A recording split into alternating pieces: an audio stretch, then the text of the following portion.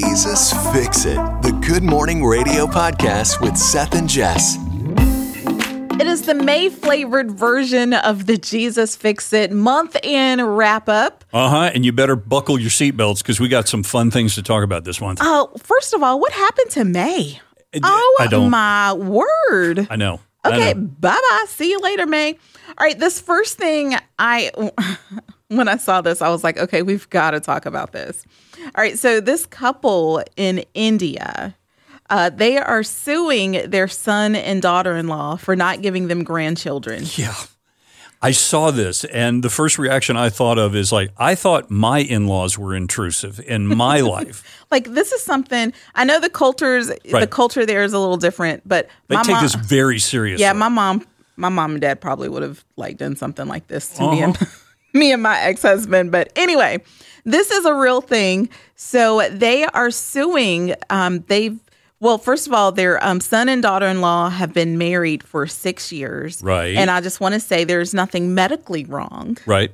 They're able to conceive as far as they know. They've both of them are healthy. Mm-hmm. They're just like, you know what? We're still kind of new to this marriage thing and we're just living life. We love just our kid-free life right now. We're not ready to have kids. And mom and dad are like, Hello. Listen. They even have it broken down to how much money they spent raising their son. It says this in the petition.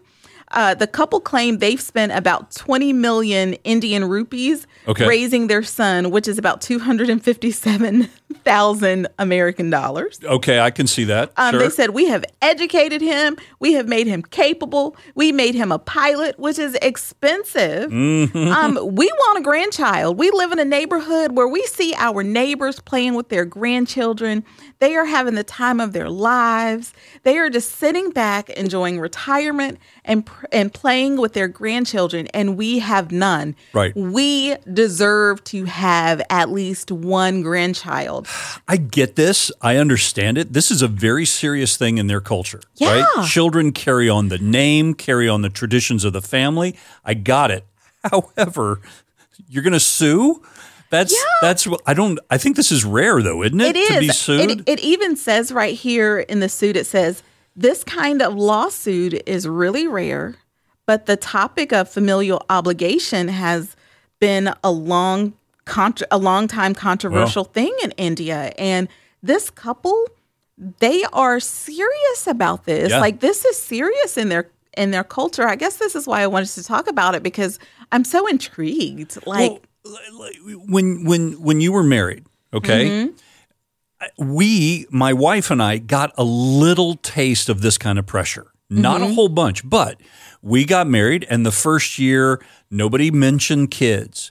And then the second anniversary came, and then it started well, are you guys starting to you thinking about having children? But in the third year, it was down to, when are you guys having kids? I mean, it was coming from the family of, are you guys going to have children? When do I get grandkids? When are we?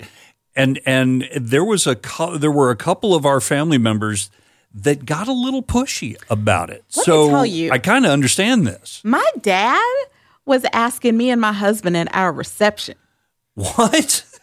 When are y'all gonna give me some grandbabies? Was he serious? Yeah. Whoa. He was like, now that you're married, when am I gonna get some grandbabies? And we were like, well, today it just happened. Right. So can you just give us a little time? Yeah. So I get it, but it's like family can get interwoven into your life. And it can be very interesting. This is why I think it's a really good idea to sometimes you have to gently but firmly set boundaries. And say, okay, this is our life, and over there, that is your life, and here's where it can intersect. But this is the only place that it can intersect. This is our life. This is the way we do our thing. And I don't think in our culture anyway, and we started talking about the Indian culture, that's a totally different situation. But in our culture, I think it's very important to early off in a relationship, you got to kind of set some boundaries up and say, okay, this is off limits, but we can deal with this kind of thing. I've learned a lot about boundaries myself over the years too, because I have been guilty of, my friends, I've asked the question, when are you guys having kids? Right. kind of innocent, though, right? question, and then, we're not able to, or we tried and we lost, or and so I've learned to not ask the question, or just what. I guess I just feel like that's very personal. It is a personal. It is so personal, and you have to really know the person in order to ask you. That's just something you just really have to be careful of and just really, really respect, because not everybody wants to be asked, when are you going to have kids, or are you pregnant? Like, that's just, Yeah. First of all, I ain't. I'm just fat. So, because that has happened too. But I'm just saying, I guess what I'm trying to say is I didn't realize until later in life how sensitive that whole kids and it can be pregnancy very much subject can be to so many people. And I just feel like we should just all be really sensitive when we start asking people, getting all up in people's business. Kind of think ahead a little bit and think, okay, what is the question or the conversation I'm getting ready to start? What implications does it have? Think a little bit forward instead of just, hey, blurt. Just maybe think a little bit about it. But you know what? That could be said for everything that we do. True. Right. I was at a dinner party one time, and it was probably about 15 or 20 people. And one of the couples, they had been married probably for about 10 years. And the whole table was kind of quiet. And somebody yelled, y'all been married forever and y'all don't have any kids yet? Well, they weren't able to have children. So just another. Yeah. And nobody wants to intentionally, with a comment like that, you don't want to intentionally hurt somebody's feelings or bring up something that is painful. You're just being, you're just kind of kidding around. Hey, I'm sure what about? There was but anyway. But think before you yell out stuff. That's pretty good advice. Anyway, I think my mom said that to me like 100 times. But I'm going to be watching this story because I am curious to see how this one is going to, and how does the lawsuit end? Like, I don't know. It doesn't say if they're like suing for like a monetary amount, or is it like, okay, y'all better get busy, like literally get busy making grandkids, or you got to pay me. Like, I'm interested in the precedent here. Does this mean that maybe I could sue my kid for not bringing up the trash, not emptying the dishwasher, not feeding the dog, you see where I'm going with this? Or pay me for all the times I have to remind you, because it ain't enough money in the world. Yeah. Okay, moving on. All right. I believe there was the greatest invention that has ever happened in modern history took place recently. Okay. It's a group of students out of the university students out of Maryland. They came up with, and you're going to love this, edible tape. Oh, I know. We talked about this on the show. It's a brand new thing. They're working on getting a patent for it. It's called Tasty Tape. Tasty Tape. And the design, the implication is you overfill a burrito, you're trying to eat it, it opens up, it spills everywhere, and you get stuff all over your shirt. No, you use this stuff to tape the burrito shut. Yes. And think about this. You can get different flavors, right? This is a free suggestion for them. If they haven't thought about this, them. I'm helping them. Think about it. You could have the tape flavored like jalapeno or chipotle or barbecue or you name it. Add flavors to the tape. And now not only are you keeping the burrito nice and neat, which just makes me so happy, but now you're adding flavor, right? And think about this is an amazing. I'm telling you, man, this is an amazing invention. I love this. It was so wonderful when I saw this because over burrito stuffers everywhere. First of all, it's the only way to eat a burrito is to overstuff it. I can't understuff. There is something in me. I've even gone to the store and we're like, okay, we're going to have burritos tonight. So instead of getting the normal tortillas, I get these El Grande tortillas. I mean, things like you could park a car on one of these. Do I then keep it moderate and fill it right so I can wrap it properly with this giant tortilla? No. There's no way. Bigger tortilla means you got to put more in it. And I come up with this thing that weighs like 8 pounds and I still can't I can't wrap my face around it. I do not have the ability to properly stuff a burrito. So I'm telling you guys, your invention of the Tasty Tape, you've made me very happy. Well, you can Nobel Prize kind of thing. Not here. only use it, wow, Just Nobel saying. Prize.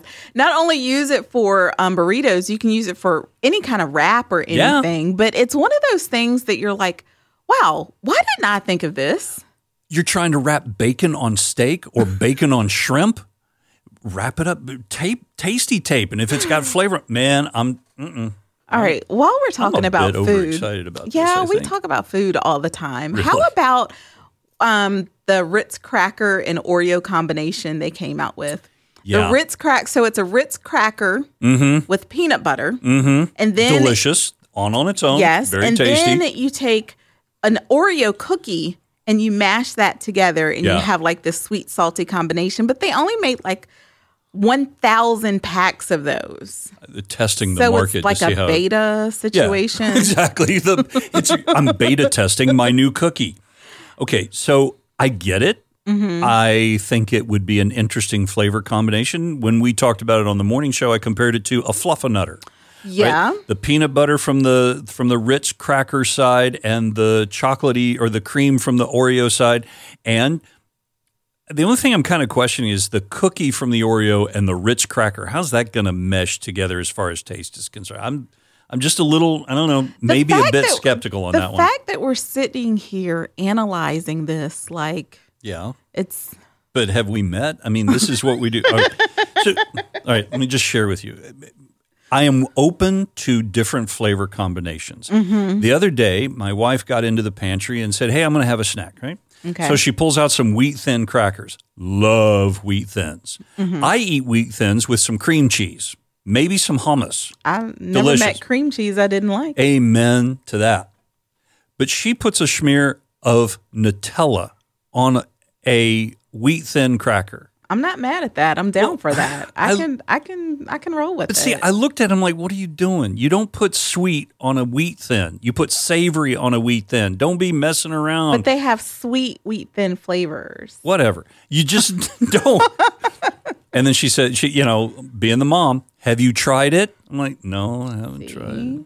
You better try it before you just, you're being critical. I'm like, okay. It tasted like a cannoli.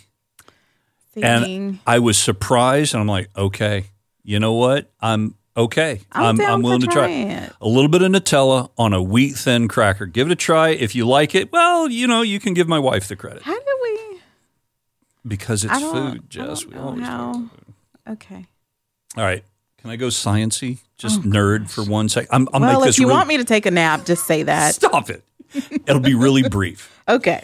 We have done fundraisers where people are in really dire need of fresh drinking water, right? We have talked about this, that this is a health issue all over the world where there's not enough fresh water. There's not enough rainfall. There's not enough fresh water in the area. And California right now is on a serious, having a serious drought issue. Exactly. So there are a team of researchers have come out with, the only thing I can call it's a gel. And this gel pulls water out of the air, and it can make liters of water, gallons of water, as a matter of fact, from air that is very dry, like 15% humidity. And they're saying that as they're developing this, and it's very low cost, it's not expensive. They're saying this could be quite the boon for areas that are drought-stricken here in our country, but all over the world where they're having problems with people literally dying from thirst, not enough water to grow crops, not enough water to feed to water the animals, not enough water for themselves and the health issues. This is something that could be a real life changer for people all over the world. And they just announced this not too long ago. And I thought this is something, I know, science nerdy moment here, but I thought this was one of those things where it's like, look, there's a lot of bad things that happen in our world. There's a lot of things that hurt our heart. But there's also a lot of really good accomplishments that are happening that are going to benefit people all over the world. And while it's nerdy, while it's science-y, to me, it really meant something. This is a good thing. Oh, it's University of Texas at Austin. They're the ones that developed this. Okay. And it's like, way to go, guys. This is good news. I'm here for the good news. Yeah. I am. even though it was nerdy. I'm here for it. It was so nerdy. I'm not going to argue that at all. I appreciate it, but you mentioned... I didn't use my nerd voice. You mentioned... Science! You did mention the good things that happen in the world. Yeah. This is not a good thing that happened in the world a couple years ago, but I want to bring up that in May... we did have the 2-year anniversary of George Floyd's passing. Yeah. And although that was not a good thing at all, what did come out of his passing was a lot of people came together. It brought awareness of a lot of things.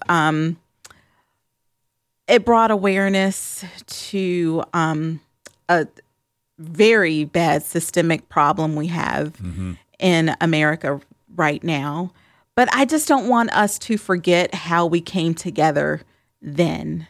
I don't want that to be, do you know what I'm saying? How I do. 2 years ago, when we saw what happened to George Floyd, we had a rise in activism. We had so many people of all races come together and kind of lock arms. And I just don't want that to just fall apart now. Do you know what I mean? I do. We have a tendency to be situationally concerned. Yes, that's what I'm trying to say. Thank you. You know, and it's like, oh, I'm concerned about this, right? Like the war in Ukraine. Right. It was a big thing for 2-3 weeks, and yes, it is still a big thing. We're not diminishing it, but it's not the story in the news anymore.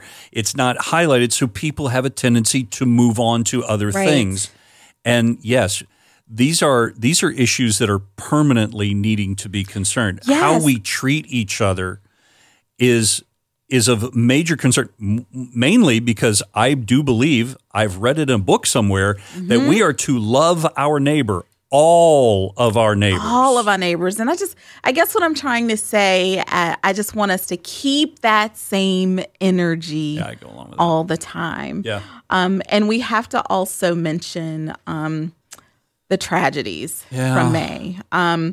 The shooting in Buffalo at the grocery store. The shooting in the church, the Asian community. Yeah. The shooting in Uvalde, Texas. Our hearts. I think I reached a point in May where I was just like, I don't know how much more my heart can take. And I just had to kind of zone out for just a little bit and just kind of, I think there was one point in which I put my earbuds in and I just had to just like go to another place. I think I just listened to another podcast and I just like couldn't think about the news. Yeah. I just had to just like zone out. I just didn't want to hear anymore because it wasn't like I just was trying to be oblivious to everything that was going on. It was just, my heart was just breaking so much. I completely understand. I think a lot of us were feeling that way. You know, I have a soft spot for children. This is where my care meter goes off the charts. This is where I actually have empathy and sympathy. And when the shooting in Texas happened, it hit me so hard that I just felt like I didn't want to go out in public at all. I didn't want to listen to the news. I didn't want to certainly listen to all the arguments that were happening on social media. I didn't want to see pain and anguish and hurt anymore. I just wanted to isolate myself away from that for a while. And I did. I did. I shut myself off for a bit. It's like, okay, I can't handle this right now. But then we get back into the world and we realize, listen, God is here. Even though this happens, even these bad things that happen, God is still right here. God has not gone anywhere. And that is what I've been clinging to for the last few days. It's like, okay, God, of all the things that happen in this world, you are the constant. You are the one thing that I can hold on to with both hands on those days where I don't want to go outside. I don't want to talk to anybody. I don't want to people at all. Yeah. I can lean on God. And he understands my heart and doesn't blame me for how I feel. No, I think we all, when we are faced with tragedies like this, whether they affect us directly or indirectly, we are allowed to have moments where we just sit and process. And how you process is your way of getting through it. Everybody has their own individual way of processing. And it's at this point, I think we're all kind of still in survival mode, whether you're still trying to survive through this pandemic or you're just trying to make it through the day.